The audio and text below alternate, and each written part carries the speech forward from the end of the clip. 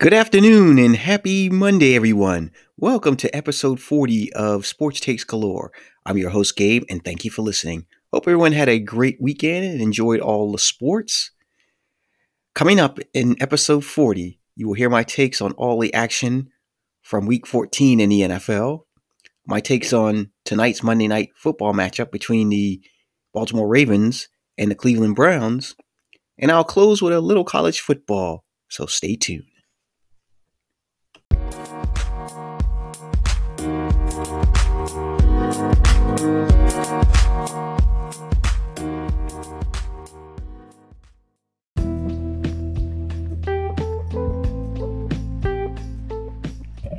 Now, without further ado, let's get started. My opening take starts with NFL Sunday Week 14. I'm going to start with the upset of the day, which is the Philadelphia Eagles defeating the top-ranked team in the NFC, the New Orleans Saints, 24-21. It was the debut of Jalen Hurts as the quarterback of the Philadelphia Eagles after Coach Doug Peterson did what should have been done weeks ago, and that's benched Jalen Hurts, who's been playing terrible football. Jalen Hurts had 167 yards passing and 1 TD, also rushed for 106 yards. He also got some help from Miles Sanders, 115 yards rushing, 2 touchdowns. The defense played pretty decent. They got 5 sacks on the day. Taysom Hill had 291 yards passing, 2 TDs, and 1 pick. But the Saints, who had the number 1 defense in the NFL coming into this game, allowed 413 yards in total offense. After the game, Doug Peterson said he was undecided on who would be the starting quarterback for the Eagles in the next game. Are you serious? I mean, was he not watching the same game everybody in America was watching? I mean, Jalen Hurts provided a spark. Sure, he didn't pass for a lot of yardage, but still, he managed the game pretty efficiently. Even though he did have 1 turnover toward the end, but it didn't cost him. But right now, if the Eagles are going to still make this run, which I think it's a little too late in my view, they need to stay with Jalen Hurts as a quarterback. At least see what they have. Now, I get it. They're probably not going to trade Carson Wentz after this year because he has a huge contract and it'd be a big hole in the organization's pocket if they trade him. But still, you need to see what you have. So I believe Jalen Hurts should play the rest of the season, but we'll wait and see. As for the Saints, they now have dropped a game behind the Packers, who beat them early in this season for the top seed in the NFC. Because I don't think nobody wants to go to Green Bay in January in that freezing cold weather for a playoff game. So while there's still some time left, and they'll be getting Drew Brees back soon, we don't know how soon, but I'm sure pretty soon. So we'll wait and see if the Saints can bounce back in this one and overtake the Packers, who won their game against the Lions yesterday. Now let's move on to Arizona versus the Giants. Now, wrongly predicted the Giants was going to win this game, thinking they were hot. They had it clicking on all cylinders. Afraid they got a big boost from upsetting the Seahawks last week. But it looks like Arizona probably watched that tape and said, that's not going to be us. And they came out and won the game 26-7. Kyler Murray had 214 yards and a touchdown and rushed for 47 yards. He got some help from Kenyon Drake, 80 yards rushing. And Hopkins had 136 yards receiving. But the Cardinals defense got 5 sacks, run by Hassan Reddick, who had all the sacks. Daniel Jones only passed for 127 yards. He fumbled the ball once and got no help from his running game, only managing 78 yards total on the ground as a team. Now for the Giants, this is a setback. Now they're a game behind the Washington football team after the Washington football team won yesterday. We'll talk about that in a few minutes. And now the Cardinals holds on to that final playoff spot in the NFC with 3 games to go. So if the Cardinals can get some more consistency out of Kenyon Drake, then Kyler Murray can just be a regular passing quarterback and just make the plays in the passing game and very little in the running game. Because that's basically what the Cardinals need. Because obviously if the Cardinals get a lot of rushing yards from Kyler Murray, they're not going to win. Now for the game that everybody was looking forward to, and that was the Dolphins and the Chiefs. As correctly predicted, the Chiefs won this one, even though it was a little tough. But you got to give the Dolphins credit. In the first quarter, they bloodied the Chiefs' nose, jumped out to a 10-0 lead, and intercepted Patrick Mahomes twice.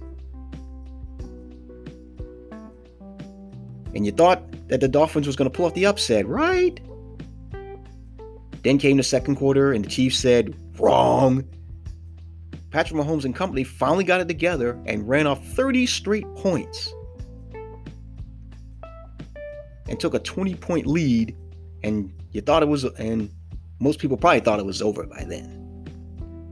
Then the Dolphins made a run in the fourth quarter, scoring 17 unanswered points, cutting the lead to 3 at one point, but in the end, the Chiefs got the field goal to help secure the victory for them. Patrick Mahomes in the end had nearly 400 yards passing, 2 touchdowns, but 3 interceptions. They had big games from Kelsey, 136 yards receiving in a TD, Tyreek Hill, 79 yards receiving in a TD, and a 32-yard touchdown run.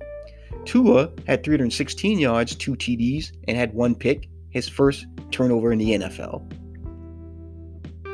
But you got to give the Dolphins credit. Brian Flores has got this team well coached. I mean, this is a young team, and they're going to look to make some noise in the next few years. Now let's go to the Raiders and the Colts. As correctly predicted, the Colts won this one, and they won it 44-27. Phillip Rivers had 244 yards and 2 touchdowns, but he finally got some help in the running game. Jonathan Taylor had 150 yards rushing and 2 touchdowns. He looked like Jonathan Taylor back when he was in Wisconsin. And T.Y. Hilton looks like he's back to his old self again. He had 2 touchdown catches, 86 yards receiving. Derek Carr had 316 yards, 2 TDs, and 2 interceptions, but they got nothing from the running game. Jacob only had 43 yards rushing. And then after the game, John Gruden fired the defensive coordinator, Guntner, which I said weeks ago that needed to happen because the Raiders' defense was their Achilles heel. But John Gruden decided to stick it out and kept Guntner until yesterday. While I did say earlier that the Raiders and the Colts were both 2 teams that nobody wanted to see, for the Colts, that remains to be true. For the Raiders, not so much now, as their playoff hopes are starting to fade. I mean, they're going to have to keep winning and hope some teams start falling. As for the Colts, they got everything they need to even give the Chiefs a competitive game. I mean, if they can get some consistency from Jonathan Taylor and the rest of the running backs on the team, and Phillip Rivers can keep hitting his stride without turning the ball over, and if T.Y. Hilton can continue to be the T.Y. Hilton of old, they may be the only team that's capable of giving the Chiefs a run for their money and maybe pulling off the upset. Now, I'm not saying they are going to pull up the upset, so make sure you hear me clearly. I'm just saying it's possible they may have what it takes Now let's move on to the Buffalo Bills versus the Pittsburgh Steelers. As correctly predicted, the Bills won this one. They won the game 26-15. I also said that I thought this would be a defensive game in the first half, and it was just that. I mean, it was 9-7 at halftime. But in the second half, Buffalo took over the game and never looked back. Josh Allen had 238 yards, 2 touchdowns, and a pick. But that connection to Stephon Diggs is quite amazing. Diggs had 130 yards receiving and 1 touchdown. Ben Roethlisberger had 187 yards, 2 touchdowns, and 2 interceptions. But he got no help from his running game. Only 47 yards rushing as a team. All I can say for the Steelers right now is they're very beatable. And you know why I say that? Looking at their offense, especially the last couple of games, they're a one-dimensional offense. James Conner's giving them nothing in the running game. So they're mostly just short passes, and Ben will hit a couple of 15, 20 yarders. But right now, this team can be easily defensed. So the Steelers, even though they may get in the playoffs, there's a good chance they're going to be one and done if they don't correct these problems. Now, the defense is holding their own despite their injuries, but they need to get some balance on offense. As for Buffalo, they are built to make a run in the playoffs. I would have to say them and the Colts are the only 2 teams I believe can give the Chiefs a run for their money. Because both teams are balanced on offense and they play good defense. And that's what you kind of need if you're going to slow down the Chiefs and even beat them. Now let's go on to the Washington football team and my San Francisco 49ers. If anybody hasn't heard Friday's broadcast, I chopped it up with Sean Naylor of the Rat Pack Sports Show podcast, please do. The Washington football team defeated my Niners 23-15. Yeah, I give kudos to both defenses. I mean, the Niners defense rebounded from a shameful showing on Monday night and held the Redskins out of the end zone on these 2 field goals. The only touchdowns that were scored by the Redskins was the Washington football team's defense scoring on 2 turnovers by my Niners. One, a strip sack fumble by Chase Young on Nick Mullins.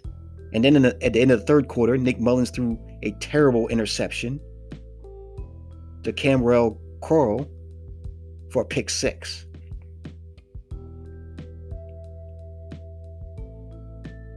All I can say here is, once again, turnovers snake bit my 49ers. Nick Mullins had 260 yards, 1 touchdown, and 1 pick. Of course, it didn't help that Deebo Samuel got hurt on the first play of the game. But Brandon Ayuk has been the brightest spot of my Niners 2020 season. I mean, people are starting to call this guy Baby Julio. And he's starting to look like it.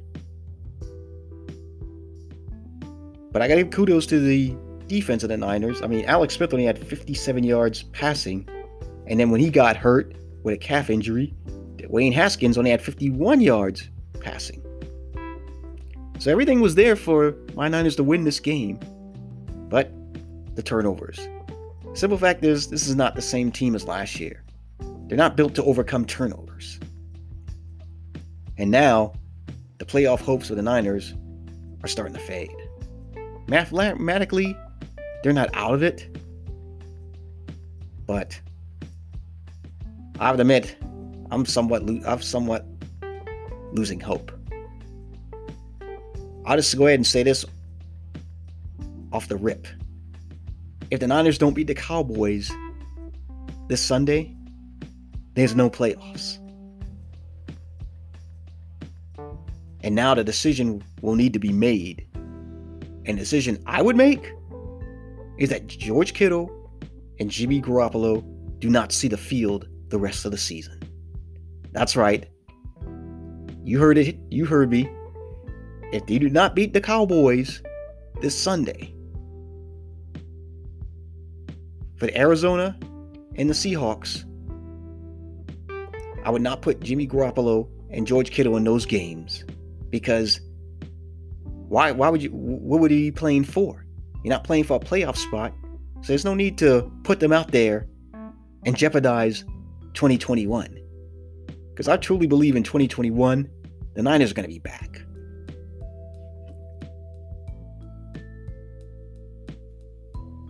But speaking of the Dallas Cowboy game, I think Kyle Shanahan needs to make the move. Look, we already know what Nick Mullins is. He's limited. As I've always stated, after 1 or 2 games, he flames out. He has flamed out.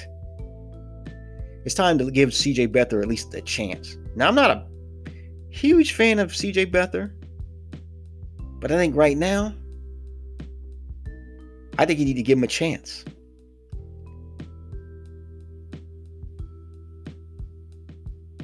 Now, we're going to move on to tonight's Monday Night Football matchup between the Cleveland Browns and the Baltimore Ravens. Now, the first time they played was the first game of the season, and the Ravens stumped a mud hole in the Browns. It was like 38-3. But of course, these teams are different now than the first time they played. Baltimore was on a skid, which they snapped last week over a team they were supposed to beat. And the Browns are looking up. I mean, after a convincing win over the Tennessee Titans last week.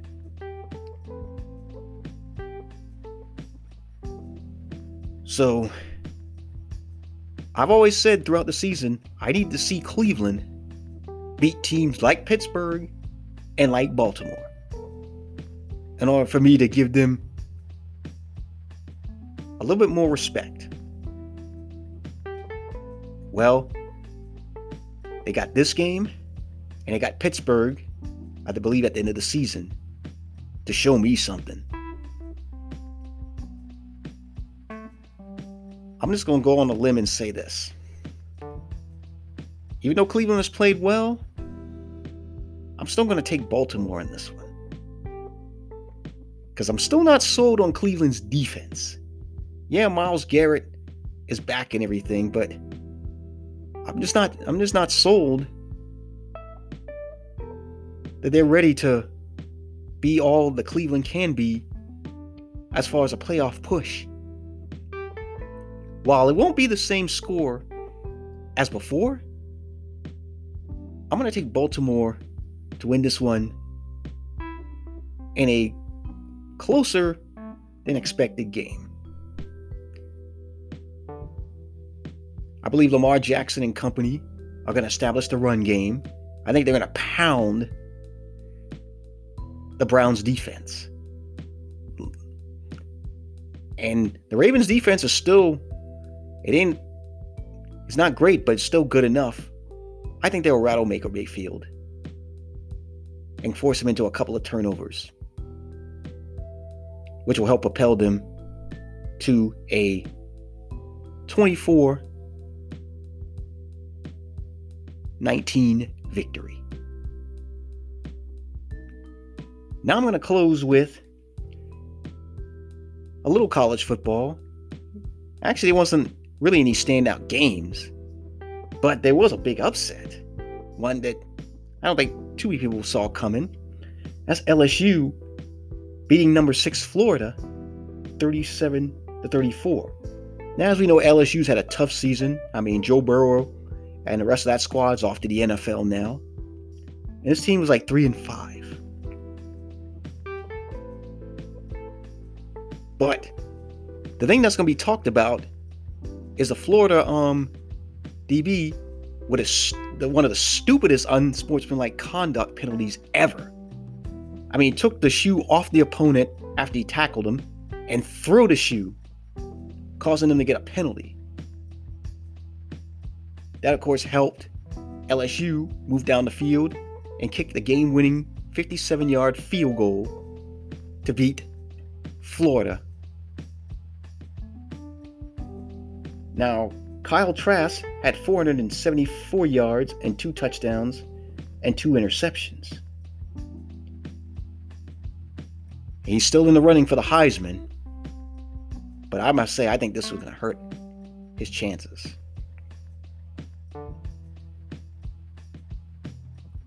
Now, if I'm Ohio State,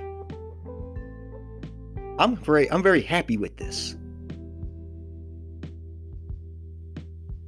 Because even if they beat Alabama on Saturday, they're going to have, the only way Florida still gets in is they're going to have to lose. I'm talking about Ohio State. Would have to lose. Because how can you justify putting a 2-loss team over a 1-loss team? But the only way you do that is if Florida wins and wins the SEC championship. Because you're not going to keep Alabama out over no Ohio State.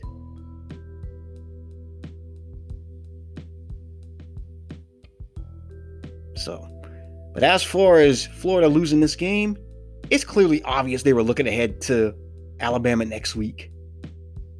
I guess they should have took the lesson from Alabama, who basically stomped Arkansas this past Saturday, 52-3.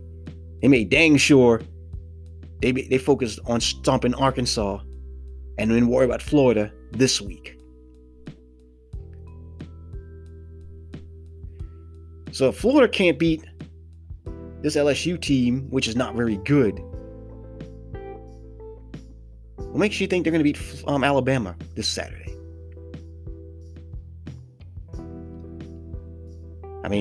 I'll make my prediction on that later.